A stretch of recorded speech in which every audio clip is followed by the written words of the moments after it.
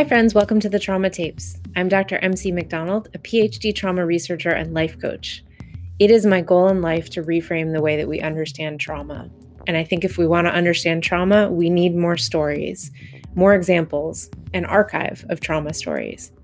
But not just an archive where someone lays their story down for posterity and walks away, an archive that gives them something back, some attunement, some empathy, a reframe, integration, maybe some little piece of knowledge or understanding so that they walk away feeling like the thing that makes the least sense in their lives makes just a little more sense. This podcast is that archive.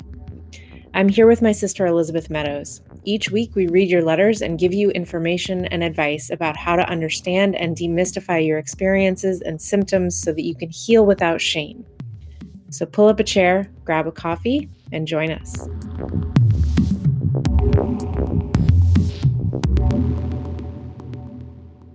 I'll never get used to the Zoom voice telling us to record.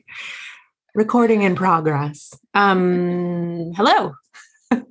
Hi, how are you? Good. How are you? I'm good. We're in episode, I think, 25, and that's exciting. We're going to do something a little bit different for the next couple weeks because we've been talking about everyone's stories, and we talk about tools as we talk about the story, but we're kind of realizing that people who are listening might just want tools and want them unpacked and explained. So we're going to do a little bit of a series on tools to help. And I have a toolbox theory, which I can explain in a second. But the general idea is that, we are like a one size fits all, where is my magic pill culture?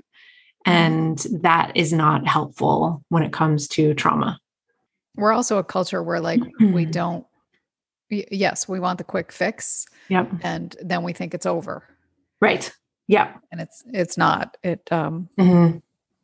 What might help you in one moment, it does not erase what happened. Totally. And it could come up in a different way later, that does not mean that you haven't healed or that you've done it wrong or that something is a problem, just that you need a different tool.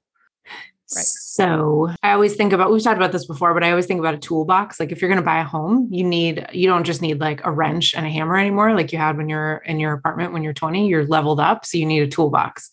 And you could have all the fanciest tools in Home Depot. You could go and spend like $15,000 and buy the whole thing, that like big giant console or whatever with all the drawers. But if you don't know how to use those tools and you don't know what they're for, you can't do anything. Right. And so if you have traumatic experience, rather than frame it up as here's the thing that I will do that will fix it, and then it will be done. It's what tools work for me and in what situations. And how do I know when I'm in that situation as an individual, this is an individual thing. And when can I grab those tools, and can I become like an expert at using them so that when the kitchen sink leaks, I know exactly, not just that I need a wrench, but which wrench and how to use it quickly so that I can minimize the water all over the floor. You know what I mean?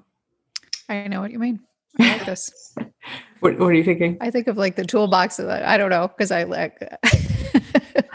think of you could also think of it as like having people to do this, like the Schneider. The Schneider.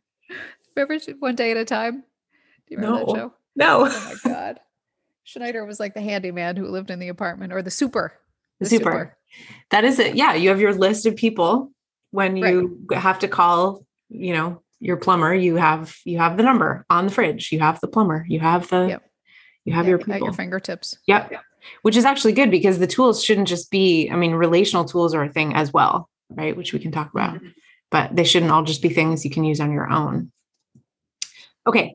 Before we get into tools, we're going to talk about two very simple tools later, but we should talk about overwhelm first in the brain and in the body and what that looks like and what that means. So I'll explain the science, and then we can talk about how that looks for both of us, because I think we actually have kind of interestingly different ways of feeling this, which is cool because people are different, and overwhelm is not just going to look like one thing. It depends on the individual and the context that they're in and their upbringing and all that stuff.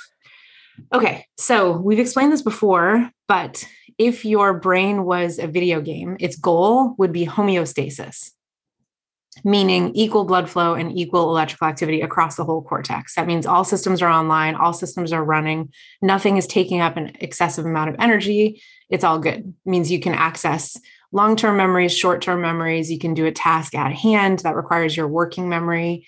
You can think about language. You can have thoughts happening all at the same time. Like everything is cool. And because your brain is not separated from your body, but connected to it via the central nervous system, whatever's going on in your brain is causing a cascade of reactions in your body. And so if you have homeostasis in your brain, you're going to have a relative feeling of peace in your body. So like right now, I feel like a little amped because I'm talking about things, but that I care about, but also I feel like pretty at ease.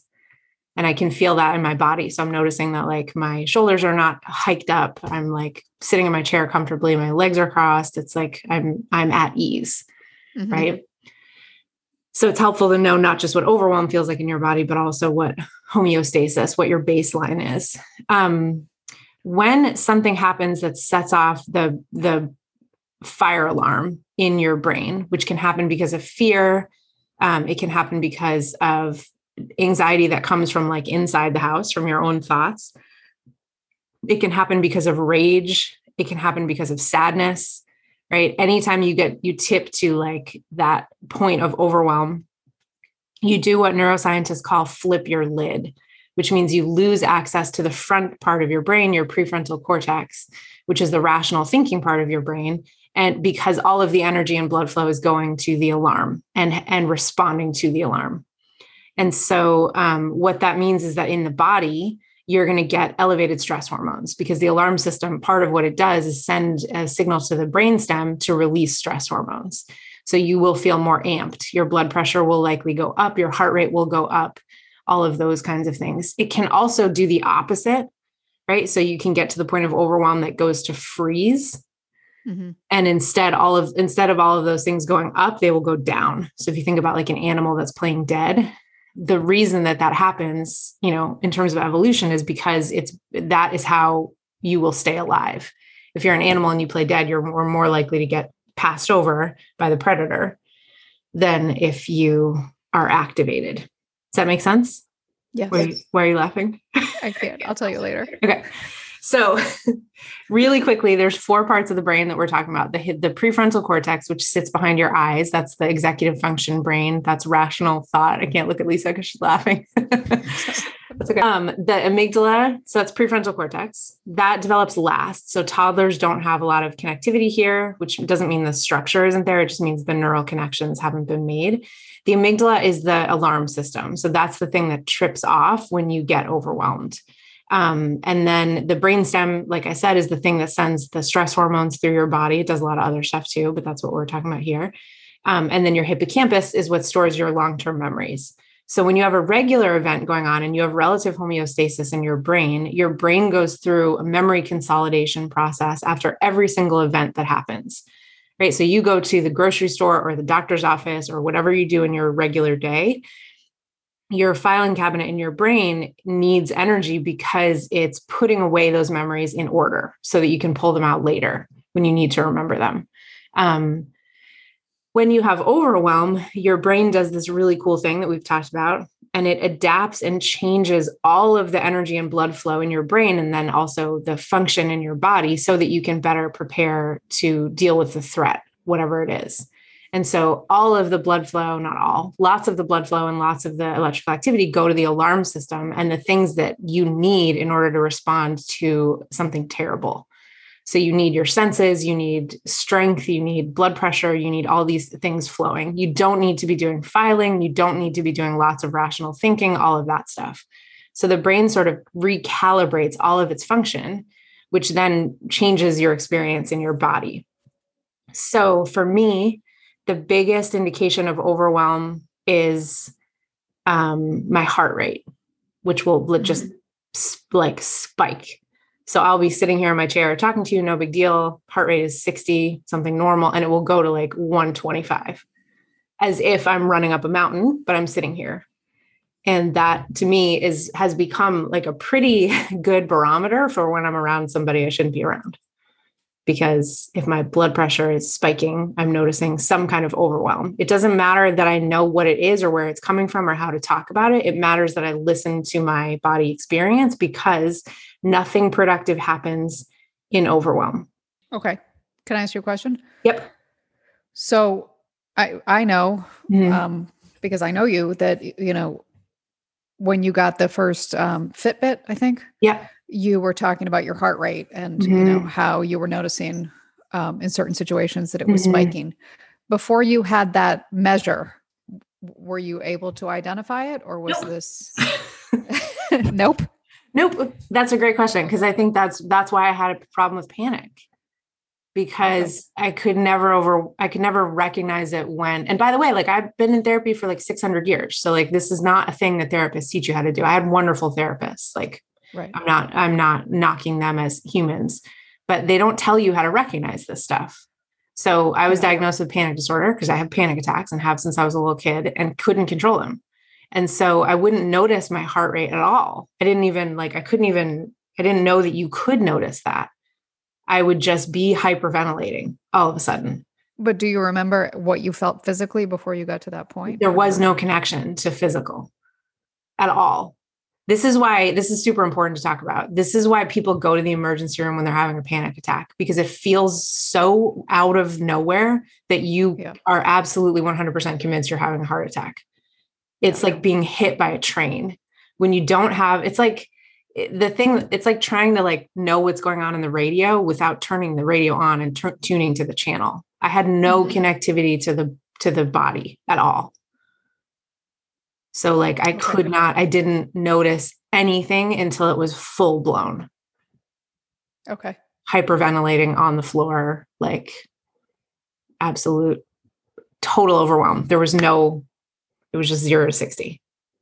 Okay. Which is happening in your brain when you have no concept of what's going on. The same thing. So it's just what's happening when you're recognizing how to notice it is that you're tuning into what was already happening. Okay. So you're able to kind of notice that you think about it. Like if you're listening for a train to come and you're not listening and you're talking to somebody on the train platform, you might not notice until the train is like quite close that the train is coming. But if you kind of pause and listen, then you're like, oh, I can hear it way down the, tunnel, and I can start getting my stuff ready to get on the train when the train gets here and the doors open. It was kind of like that. The train was coming either way. The panic was coming. It's just, I wasn't tuned in and didn't notice it until it was like right in front of me. And then I was like, oh shit, I have to get my bag and I've left my book here on this bench and, like that kind of thing. I don't know if that metaphor works. I just made it up. No, it's good. It's good. That's so fascinating. Like not to give too much information about you, but you did this as a kid too. Yeah, totally. Like I remember this. From what? This is fascinating. We've never talked about this. We might have to edit this part out. Remember when we would go to the, relatives' homes and you would barf before we went? No, I mean, it's been a problem my whole life. I don't know why nobody did anything, but it was clearly an issue, like school age. It was clearly an issue, and it was out of control. Yeah. At lots of different parts of my life. And I didn't know until like very recently that you could intervene on any of these things. That's insane. That's crazy. I know. But yeah, I mean, vomiting is like a definite, lots of people have that experience because it's one of the vagus nerve, which we'll talk about later, kind of is innervated, meaning it has two spots. It comes from your brainstem and it wanders through your whole body. Vagus is the Latin word for wandering, and it like touches all of your essential organs. And it has nerve endings in two places, like the most nerve endings in two places. And one of them is in front of your stomach. And so the sympathetic and parasympathetic nervous systems, the activation and calming systems, are supposed to toggle on and off.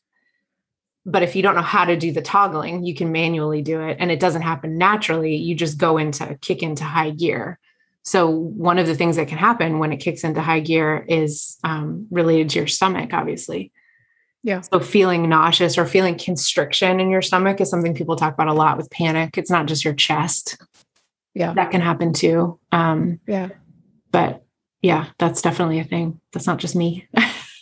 No, I'm just like, I'm thinking that, you and I like had the same upbringing, and it's funny how it manifests differently. Yeah. You Well, know? we did and we didn't though, right? Because it's like parents change drastically over time. And you were the first and I was the fifth. Right. So I think like who they were, what their lives looked like, how they handled things, who else was around, what the context was totally different in 100 ways. Yeah. And also people have different default responses. Right. So I learned very early that panic, I say this like as if I learned it like I was taking notes. I think this is more of like a body imprint, that panic and the dissociative response kind of spinning back here and not being fully in my like experience in my body was a way to get through overwhelm. Mm-hmm. What do you feel like yours is? I feel like mom like would always talk about your gut. Mm-hmm. Like that was always her phrase, know, follow your gut. What's in your gut? How does your gut feel? Yep, totally. And I'm thinking that like it's interesting. So mine would always manifest in my stomach, in my not really more my digestion, because that was kind of like what I was told where you feel things. Totally. And I'm thinking that the older kids in the family have had more gut issues than the young. I don't know. It's fascinating. Like the feeling panic in my chest, or, it's fairly recent for me. Yeah. Yeah. Like the last 10 years, I would say.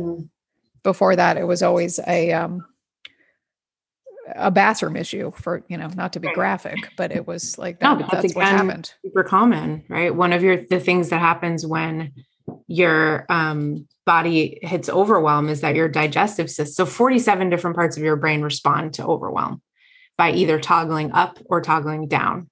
And so your stomach, your digestive system, and your reproductive system are prime there, because you don't need to be doing digestive work when you're responding to threat. Think about what your body thinks is happening is you're being chased by a mountain lion. Right. So it does not understand that like this is mom yelling versus there's a mountain lion. Threat is threat is threat. And so it responds in the exact same way, which can seem like out of control in the moment. And we then shame ourselves. Right. I'm currently feeling shame for not even remembering that I used to barf which now makes sense because mom used to always yell at me when I'd barf, which like who does that? But I have a huge phobia with that too, which is interesting, but like we turn it into shame because we don't understand that this is just our body thinks we are in danger and it's responding. Yeah. So all sorts of like stomach issues are because your digestive system basically like goes offline. So whatever it was doing, it stops getting energy for that. And that can mean you get sick. That can mean you get constipated. That could mean you just feel pain. Like it just depends on what the response is, I'm just remembering like chronic stomach aches as a kid. Yeah. Our house was not easy. Yeah. Yep. There's a lot going on. Yeah. That seems like a thing that was happening. I think we were internalizing a lot of what was going on. Totally. Because there's nothing else you can do when you don't have the like language capability to put words to it. And then you're not in an environment where you could, even if you did have that, what else could you possibly do but swallow it, Right. Fascinating. I know, it's crazy. But so now, and this was a long road, but I can sort of notice panic like when it starts, and then I can intervene. So I had one panic attack in 2019. I haven't had one since. Right. So like this went from multiple a day to now I can intervene, which does not mean I don't feel panic. Like I do. It's a long-term relationship. Right. I'm in conversation with it all the time, but in a way that allows me to like check in and regulate rather than to have it get out of control. Right. Because I'll notice my heart rate going up and I'll say, okay, what tool do I need in this moment? What will help my heart rate go down? Where is this coming from? Not in a spiral way, but in a like, okay, the sink is leaking. Which tool do I need before the, floor is flooded and collapsed through the basement and all that stuff, Do you feel like you have a handle on when you can like notice it? I feel like I can have a handle on when I notice it if there are certain things in place at the time. Yeah. Meaning that I've had enough sleep, that I'm not in a bad place emotionally. If I've limited alcohol, like I have certain baseline things that I need to maintain totally in order to recognize it. Yeah. If any of those things are off, any of those like levers are off, then I'm not able to. Then I'm not granting myself the space to notice it. I'm just immediately acting out of it. Right. And then, so yours doesn't look like panic then. It does now a little bit more than it ever has, which, like I said, is new for me. I've spent most of my life managing my stomach, now that I think about it. And, now that I feel that I have certain controls in place, which are probably false, but I feel like I'm just realizing it's occurring to me how much of a theme this has been my whole life. Yeah. That, if I feel like my stomach is okay, then it's coming out in like a chest tightening situation, which I never had before. So it moves. Yeah. If you don't address it, it moves. And this is, that happens through like culturally in time and also as an individual. So if you don't address it, it will find another way out. Yeah. Yeah. I'll never forget being at work, kind of soon after Mom died, and, just describing a symptom, at work, and there were a couple people near me and saying, "Oh my God, like my chest hurt, like my heart, like something like heart, like feels so tight."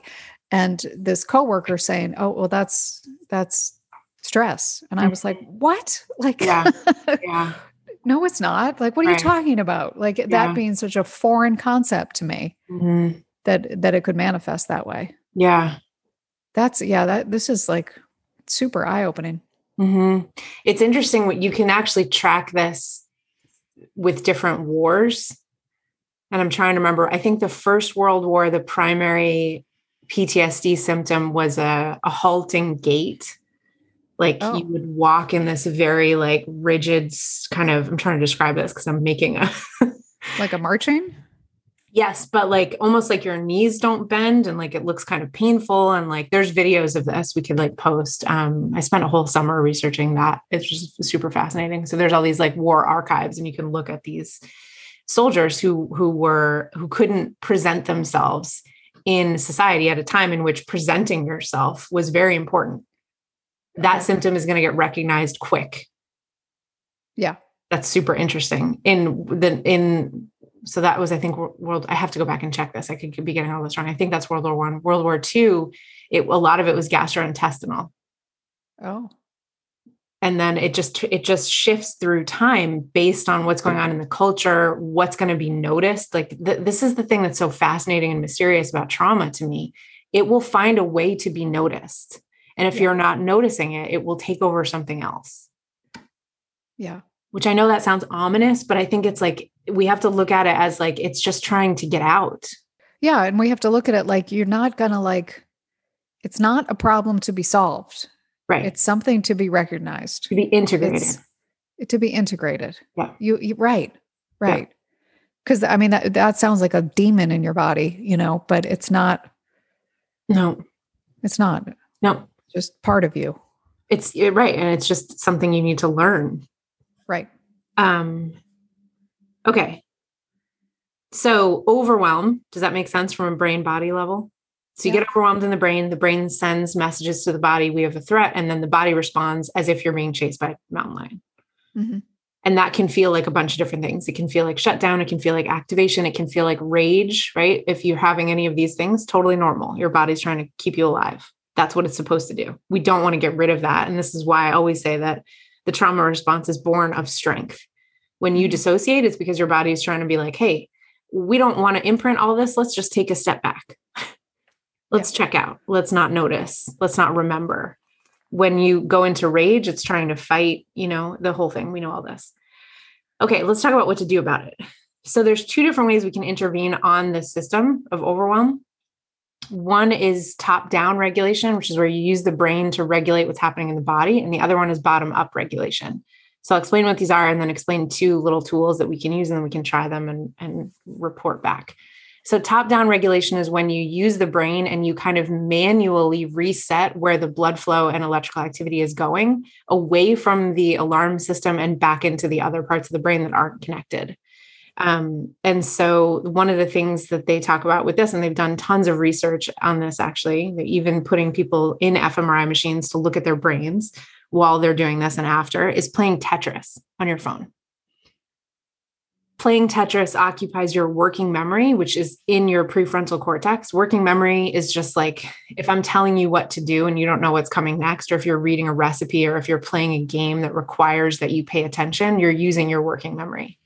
And so if you are noticing, okay, hey, I'm sitting on my couch and my heart rate is spiking, or my stomach is upset, and there's no current threat, like I'm not actually being chased by a mountain lion, I'm not having a big fight that's going to end a relationship, like I'm just feeling panic. If you pick up your phone and play Tetris for 20 to 60 minutes, the studies have been kind of varied on the time, you will force blood flow back into homeostasis and electrical activity back into homeostasis in your brain.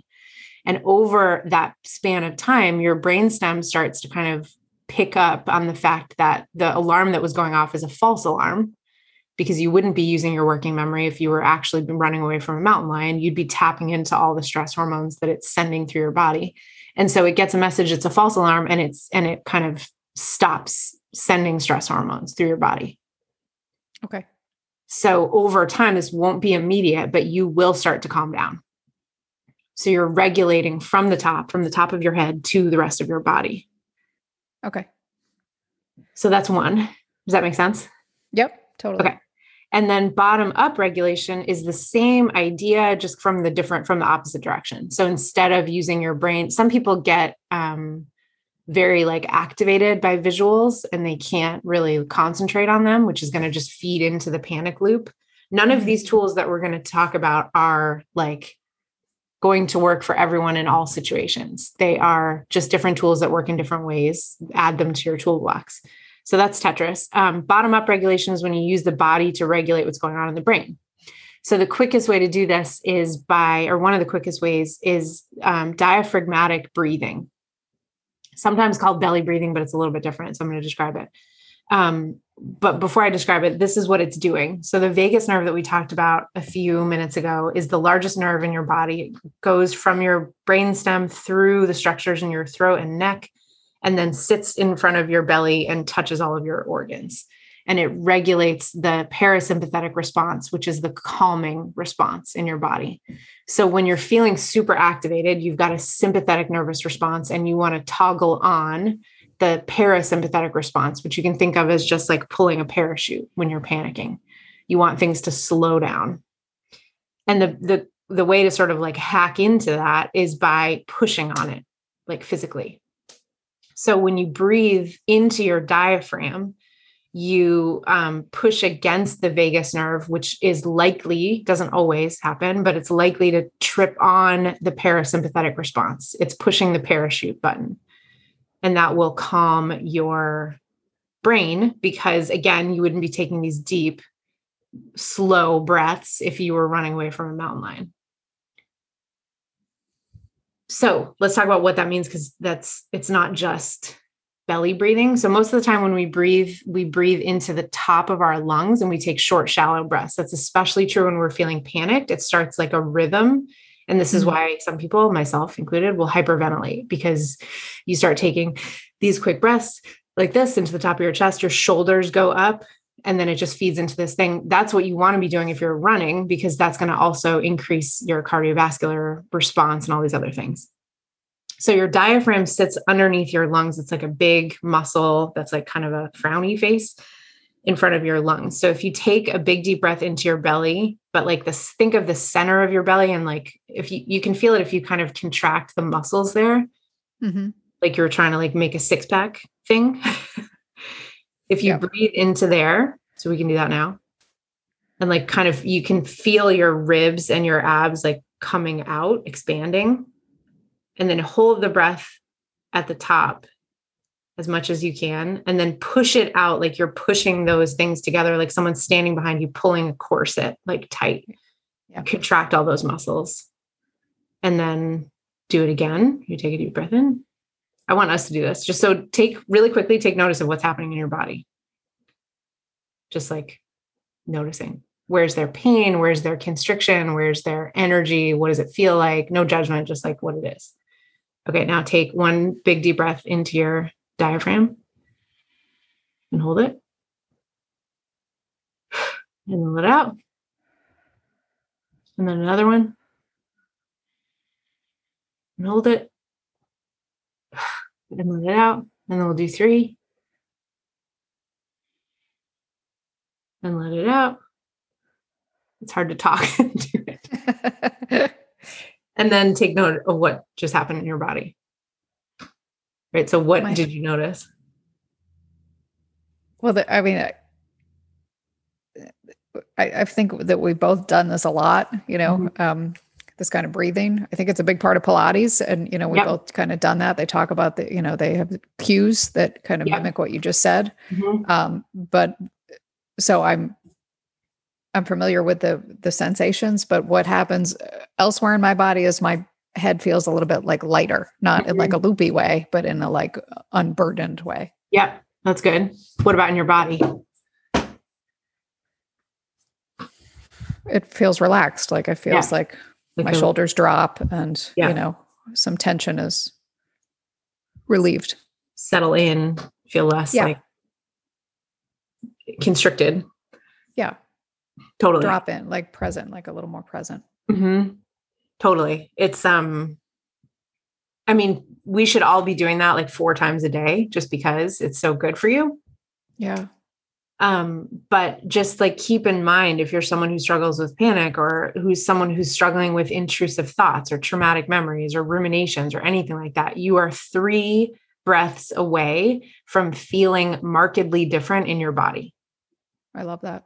Like it's not going to solve everything. It's not going to take away the problem. But if you're feeling really like fried and panicked and activated and amped and all these things, you will start to feel a little calmer. And then if you can do 3 more, you'll feel a little calmer after that, and 3 more, and you'll feel a little calmer after that, because you are manually turning on the parasympathetic nervous system. You're clicking on the parachute, and then, so those are the 2 tools, Tetris and breathing.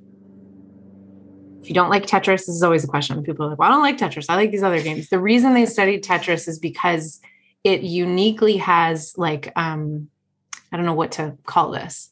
It makes a bid for your attention continuously, right? So if you're doing just a puzzle on the desk, or just a puzzle game that doesn't get faster as you go on, it's not continuing to ask more of your working memory. Tetris works because it gets faster and harder every minute. And so it makes a continuous bid on your prefrontal cortex. So to respond to that, you have to continuously push more energy and more blood flow into your prefrontal cortex, which makes it more likely that your alarm system will quiet. Interesting. I've never played Tetris. See, are you kidding me? No. Maybe that's the problem. When I play Tetris on a plane, people like stop and watch me. Really? Yes.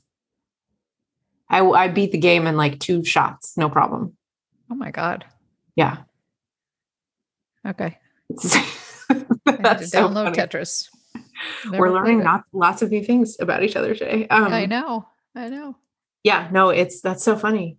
I don't know what I would do without Tetris. I play it all the time. I can't believe you've never played it. I'm shocked.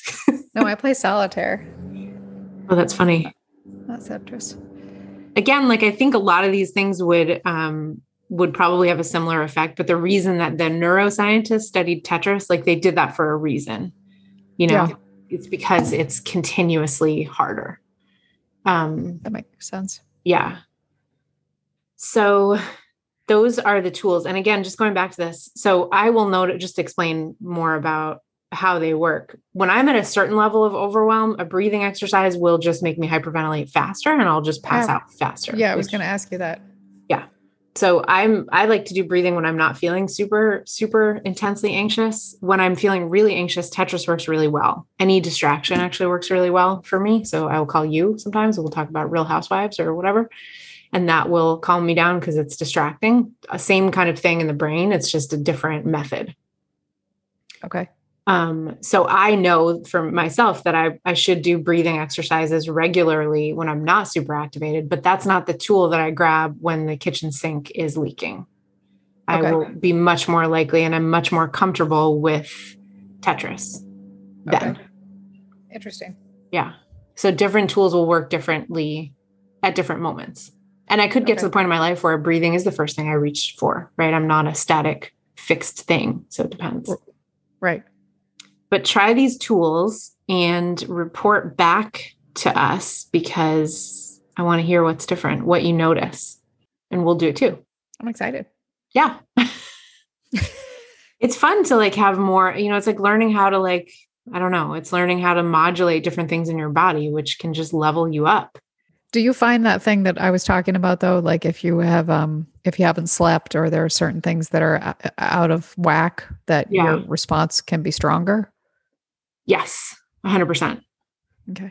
Hormonal differences change things, which again is why it's so beneficial to have a toolbox and not just a single tool. Because if it's like, okay, like if I haven't slept, I know I'm going to feel a lot more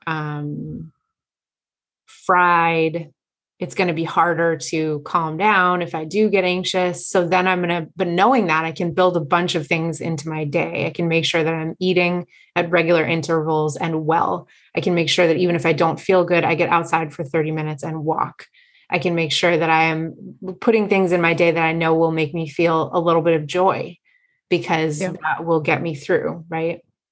All of that stuff that I'm doing intentionally because I know more. When I didn't know anything, when I didn't know how to turn on the channel and listen to what was happening to my body, of course I couldn't regulate it because I didn't even know what was happening or notice. Right. It's like a losing battle, trying to fight a losing battle. Yeah. Right. So, but now that I have a toolbox, I'm like, okay, so I didn't sleep and it's a different spot in the month hormonally. And so I'm much more likely to feel X, Y, and Z. And here are the tools that I can use to not fix that, but to regulate that, Mm-hmm. But yeah, that totally matters. It also matters like after the fact sometimes where it's like, oh man, why did that hit me so hard? And instead of doing the shame spiral, I start like noticing, well, you didn't sleep for 5 days and you stopped exercising. And so you felt like crap. And then this one thing happened and it was the straw that broke the camel's back. And it didn't seem like a big deal in the moment or in the context, but given what else was going on, it was. I think when you're more in tune with all of that stuff too, you're better able to cut out the things that can be destructive, Mm-hmm. For me, it's easier for me to recognize like, wow, this is making me feel pretty lousy right now. So I'm going to put this on hold for a little while. I'm going to, not check social media. I'm going to, not watch the news. I'm going to, totally. Yep. That kind of stuff. Yep. But then like each time you're doing that, you're also like imprinting to your body, like, hey, I'm going to take care of you. Right. I'm not going to drag you through this kicking and screaming and maximum amount of pain. I'm going to take care of you. I hear you. I get it. That's the thing. If there's one like underlying thing that is true about any of these symptoms and the way that they pop up is when they are being listened to, they tend to calm down. Yeah. When we strangulate them, they get louder as they should. Right. Yeah. Because they need to be addressed. They need to be noticed. Right. Totally. Fascinating. Yeah. It's cool stuff. Okay. Do you have a tiny little joy? I do. I I've been obsessed with this idea of like, I think it started with our talk last week about home and like leaving home and, how families change and the dynamics change. And this leaving home thing has been going on for me for a long time, but, probably something that I need to like, dig into a little bit more. Home is such a complicated concept. Jesus Christ. I know. Isn't it? Yeah. It's like Loaded. huge. Yep. It's loaded. And, we lived in Virginia for 7 years, and the house that we lived in there is now on the market again, 2 years later. So there's something like about that like does something to me. Anyway, so home has been on my mind a lot. So this morning I had an appointment in Boston, in the city, and I was driving along the Charles River, and I was realizing like how that feels like home for me. There are a million memories, along that river. And there's something about it that's very grounding and very comforting. And I don't see it visually, in person as often as I used to. Yeah. And it just felt like, wow, okay, I might not be able to define home, all the time, but this feels like a calm, peaceful, grounding place for me. And it always has. It represents a lot for me. So to be reminded of that today was important. I love that. Thank you. And I love that it can be like that seems to capture like the what's so complicated and confusing about the concept of home, which is that it's not always a single thing. Exactly. It's like a feeling or a place, but in a much wider sense of things. Right. With like a bunch of different meanings and memories and experiences. And I mean, there are a million memories related to that river. Yeah. And that place. So I just noticed how it made me feel today. And I thought, okay, there's a reason you're paying attention to this right now. I love that. What memories come up, or are they less specific and more just like that bench that mom and dad used to sit on? I drove by Harvard, and that Jake, I'm sorry, but there was this time that you and I were in the car on Memorial Drive. Oh my God. And we had terrible fucking day, by the way. It was a brutal day. And we were talking to Jake on the phone, and he screwed up, and he did like a spoonerism where you right? Where you kind of get a phrase backwards. Yes. Is that a spoonerism? I don't know, but I know what you mean. Yeah. And he was on speakerphone, and he said it, and we were all cranked up and angry and upset for a lot of good and different reasons. And you and I just looked at each other and like burst out laughing. And I can tell you exactly where along the river it happened, and how that was such like it was so needed in that moment to laugh like that and to like break that tension and that awful feeling that day kind of brought us to. What is the phrase? The phrase is, he said, you fly over the handlebars. Fly over the handlebars. Instead of fly off the handle, he's fly over the handlebars. Sorry, Jake. You're very, very smart. And it was just like one of those things that happened. Everyone does that. Yeah. Yeah. But it was like one of those like hysterical laugh and cry at the same time. I was driving. I remember being like, do I have to pull over? Oh my God. And, just like driving to work and seeing like the crew teams on the river, like it felt like home. It was great. Yeah. I love that. Thank you. That's so funny. Oh my God. I can picture it so vivid. I mean, just the river and like driving by in different seasons and different like lighting, you know what I mean? Like at night and in the morning and in the middle of the day, and when the light is different, and when it's fall and when it's winter, it's like a totally different thing.